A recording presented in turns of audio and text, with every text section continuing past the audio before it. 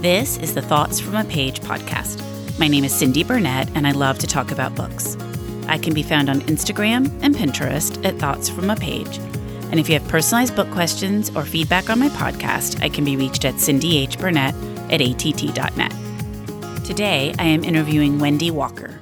Wendy is the author of 4 psychological suspense novels. They have been selected by the Reese Witherspoon Book Club, the Today Show, and the Book of the Month Club, and have been optioned for both television and film.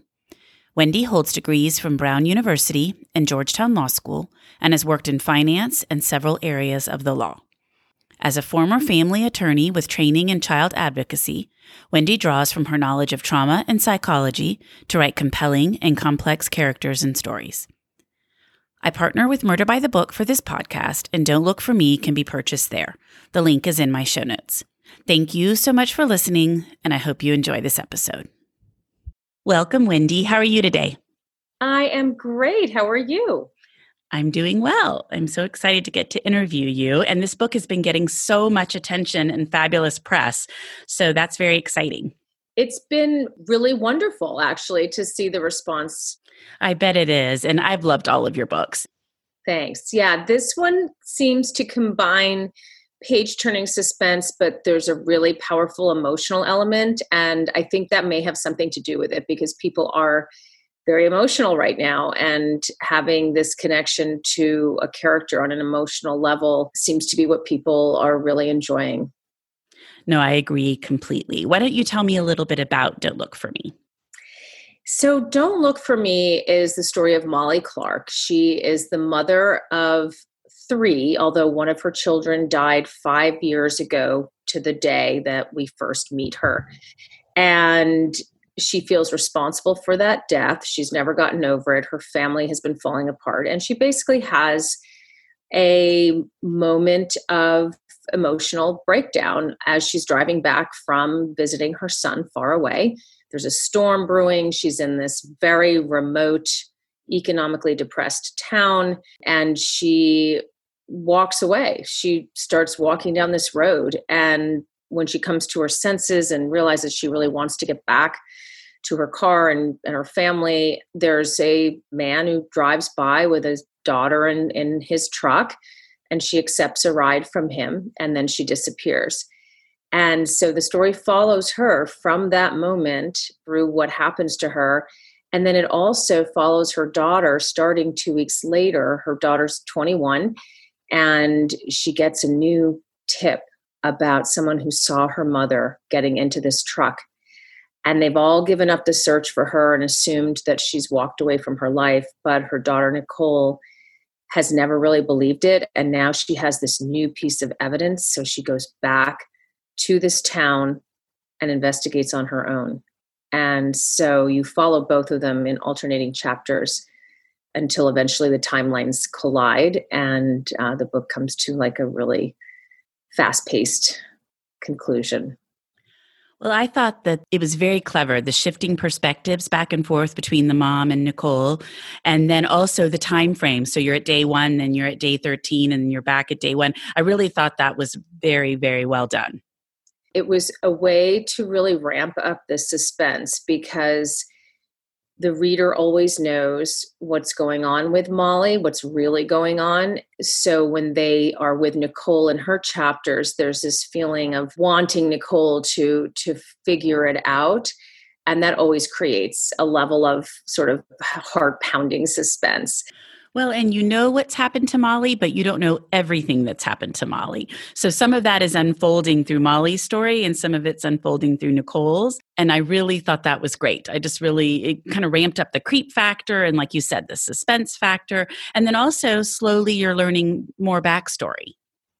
Right. So I tried very hard to give the backstory of this family through both narratives so that you could, first of all, not get bogged down in any one chapter with too much backstory, but also see it from the different perspectives as well. What Molly thought everyone thought of her in her house, and then from Nicole's perspective, what Nicole was feeling and what she was going through, because she was also there the day her sister died, and she has carried that guilt. And so their perspectives on what's happened to their family. It was really useful to use both perspectives to show the different sides of it. Grief is so personal. And so I thought that was fascinating that Molly is very consumed with her grief. Nicole is very consumed with her grief. And they don't really realize that other people are also having the same issue and also feel responsible. Yeah. And I always do a lot of research for my books. So this book, I did research into the psychology of grief processing and also the psychology of having these types of mental breaks that cause you to act and act irrationally. But going back to the grief, what's fascinating is that people can actually get stuck in the process that should occur to actually get through grief and get to a place where you can function again and find happiness again. And for Molly and Nicole, because they both feel responsible in different ways for what happened to Annie, and they've been living in the same house and they've never really discussed it because it's so painful. So neither one has been able to move on from the grief. How did you come up with the subject matter for this one? I was so curious as I was reading it. It's so interesting because I rarely have like personal moments that inspire a book. Sometimes it'll be something I read or just in general things that happen in life. But this was a specific moment that happened to me. And I think a lot of people will relate to it because what everyone is going through collectively around the world right now is this heightened sense of anxiety. And it ties into what was happening to me when this moment occurred that inspired the book. So I was actually driving back from my son's soccer game, just like Molly was driving back from her son's football game. It was miles from home. My son was riding with his team on the bus, so I was alone, just like Molly. And it was a time of my life, this was a few years ago, where just a lot of things had happened that were really upsetting, that were permanent. And this game had been really rough, physically rough, some bad ref calls, and there was nothing that I could do about it. And I could not protect my child from the outcome of the game. And it was just a really hard, like, cocktail of thoughts on this long drive. So I pull into this gas station, and just like Molly does, and I was pumping the gas, and this thought just raced through my mind as I saw the road with the cornfields, which is also described in the opening scene of the book. And it went on forever, just a straight line heading to nowhere. And my brain had this thought, like, just walk down that road.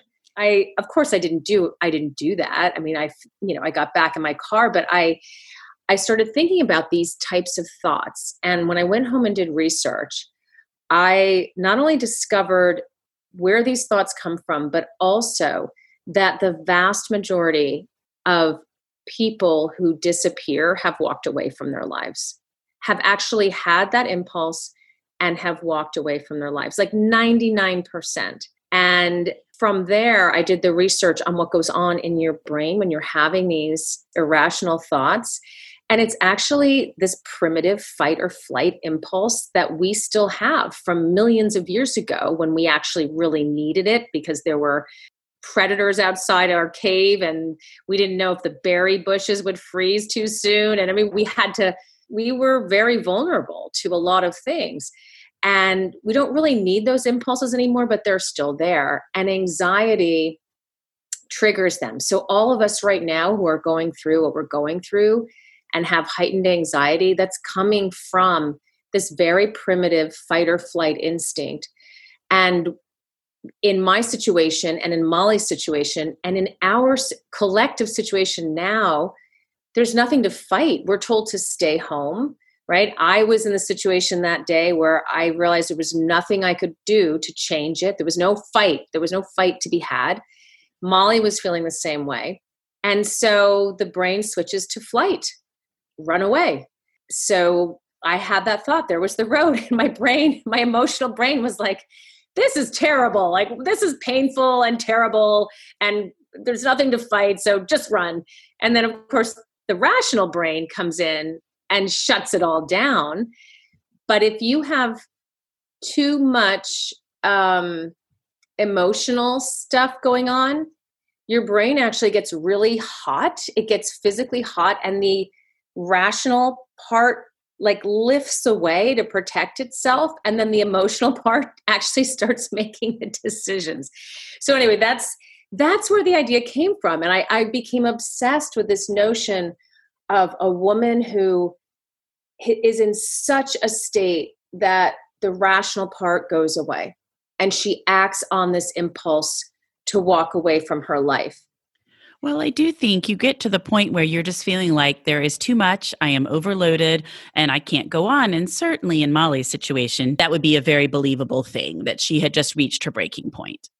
Absolutely. And I then wrote the first draft of the chapter and showed it to my editor, and we went back and forth on whether I had given her enough reason. Like, would people believe that this was enough for her to walk away from her family? And I kept sort of adding to it, and adding to it and adding to it. And then I thought, what could be like the worst thing that you could have in your mind that would create a base of misery that was already so high that when you piled on these other things that happened in this one day, it would push you over the edge. And a lot of people right now, I think, are suffering to that extent. And I don't know if that's why the book is resonating so much, that it's this feeling of, like things, you actually can encounter things in your life that just shake your foundational security, the things that you count on every day to just your baseline of happiness. When that goes away, it's really has an impact on the level of anxiety that is present 24/7. Well, and I think now what's really particularly difficult about the pandemic is there's nowhere to focus the frustration. It's just this invisible virus, and it's hard to not have a place to focus your frustration, I think. It's incredibly difficult. And the fight instinct, which I think most of us are more comfortable with that. Like, okay, we just had a power outage on top of everything. And I was fine with that. I knew how to deal with that. I went down with all my gas tanks to the gas station. I filled them up. I got the generator working. I problem solved around the house. We are very good at fighting. What we're not good at is having nothing to fight when our lives are being severely impacted around us. These themes were very much in play, even though this was, well before any of the pandemic began. But for Molly, obviously, she had her suffering and has this moment of walking away and then is abducted. But for Nicole as well, she's had nothing to fight. And when she gets this tip, she jumps on it because she finally does have something to do. She can go to this town and follow up on this lead. And it sparks something in her that she is going to find her mother or die trying. And so where she had sort of given up and accepted what everyone else believed and was, just sort of wallowing in this misery, she gets her fight on as well. And in that fight, she starts to heal. And I think it's a really powerful message because we need to be empowered. We need things to do. We need just tell us what to do. Tell us how we can help ourselves, help other people, give us a task, let us be useful. And that's a really powerful theme in the book. I always love your book covers, and you know how much I love to talk about book covers. Do you have a say in this one? Because it is fabulous. I mean, it glimmers when you're shifting it, and it's just a great, great cover. Yeah, I love the cover. I had nothing to do with it. We have a wonderful cover designer that St. Martin's Press works with, and this was the first pass. Wow. This just showed up, and it was like, here you go. And it was just dead on. I mean, it captures it captures the first scene of the book and the feel of the book, which is darker in setting than any of my other books. And the town actually is really a character in the book, and takes on kind of a life of its own. And so I think the dirt road, just the darkness and the rain, all of that it just really captures the feel of the book. I agree completely. And you were talking a little bit earlier about the cornfields, and I was going to comment that I felt that your sense of place was so strong in this book. As I was reading, I could just completely envision everything. And I think that's interesting that you were saying that the town is a character in the book, because I felt that. Yeah, I grew up in Connecticut, and it was very much based on many, many years of experiencing these towns, just driving through them. But when I went back to write it and really thought about what it was like to live in a town like that, I fleshed it out a great deal. No, you definitely did. It was very vivid. And I always love books that have a strong sense of place. So that really resonated with me. No, I'm really glad. So are you working on anything at the present, or are you just enjoying this book beginning to be out in the world? So I wrote an Audible original, actually, which will be out hopefully by the end of 2020, called Hold Your Breath. And it is, it's not a sequel, but it does bring back a character from my breakout thriller, All Is Not Forgotten. And it's a short. So Audible originals are shorts. They're about 2 hours long to listen to. They're not in print. They're just narrated.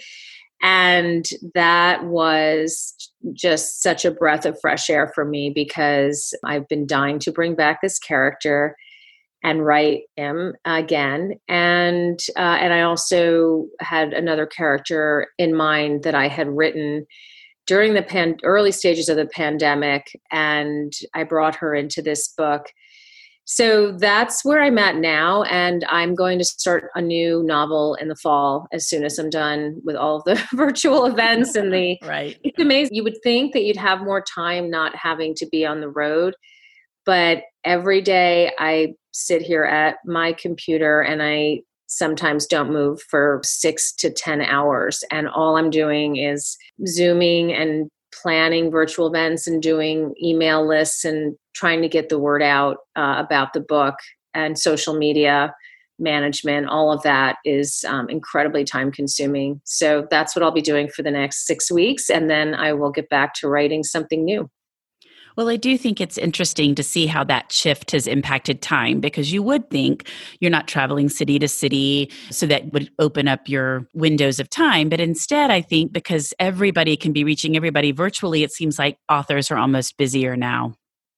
Yeah, I mean, I don't even know. It's got to be close to 20 events now packed into, really most of them within 2 weeks in September, and then some that go all the way into October. But a lot of interviews, a lot of Zoom events, and then a lot of written interviews and providing content, so writing articles. And it's a lot of work, and which is great. I mean, I'm so really grateful for the opportunity to do that. But it does keep you busier than I thought. It's really interesting that how it's all shifted. I keep hearing that. So that's just interesting to see, like you said, that it is completely shifted. So when you decided to do the Audible original, did you approach it the same way that you approach writing a book, or did you do it differently since you were just going to be reading it versus it being published? Well, I actually am not reading it. We were very fortunate to get the narrator from All Is Not Forgotten to narrate this. So what happens is the authors write the piece. It's about 20,000 words, and we write it as a novel, as a short novel, but with an eye or ear towards the fact that it's going to be primarily or even exclusively in an audiobook format. So I actually listened to a few of the shorts to get a sense for the pacing and for the things that made it easy to follow. Because with an audiobook, you can't go back and say, wait, who was wearing the blue coat? So it's important to give the listener very clear messaging and have it be something where they, not so complicated that they would have to go back to find the clue. And so that was one of the things. And also the pacing of it, having to get an entire story in that amount of time. It actually was very liberating again, because it just, you just cut to the chase. So it's written in first person, which is how I wrote All Is Not Forgotten, in the voice of my, one of my favorite characters. And I just laid it out like, here are all the people involved. These are his thoughts about them. And it was a really different format and a breath of fresh air, really. Oh, that's exciting. I was just curious if the approach was different, and it sounds like it is. So yeah. I'll have to keep my eye out for that one when it's up on Audible. Well, I have loved speaking with you as always. And before we wrap up, I would love to hear what you've read lately that you really liked. So I have the pleasure of interviewing Ruth Ware and Friedrich Bachman in September.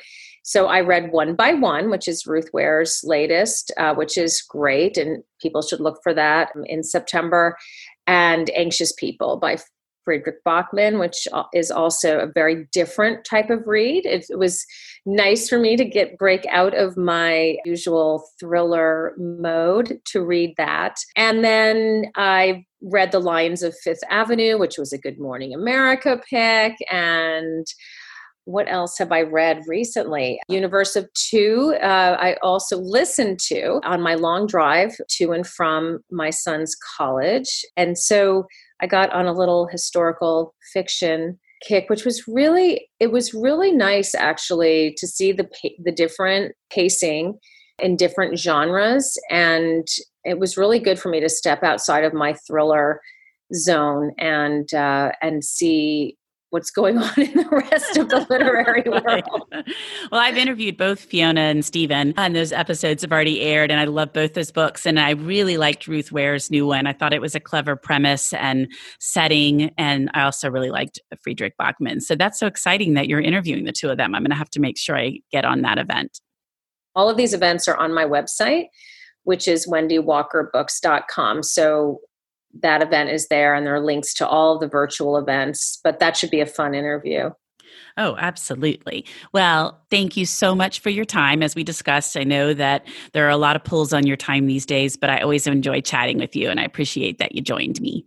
Oh, well, thank you so much for having me. It's greatly appreciated, everything you're doing to help authors get the word out about their books. Oh, of course. I love it. It's so much fun.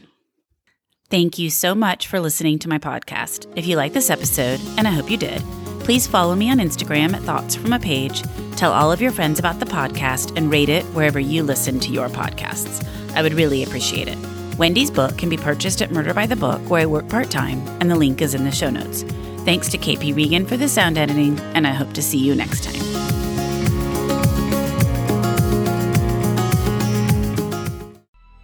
Coming up on 5 Minute News, I'm Anthony Davis.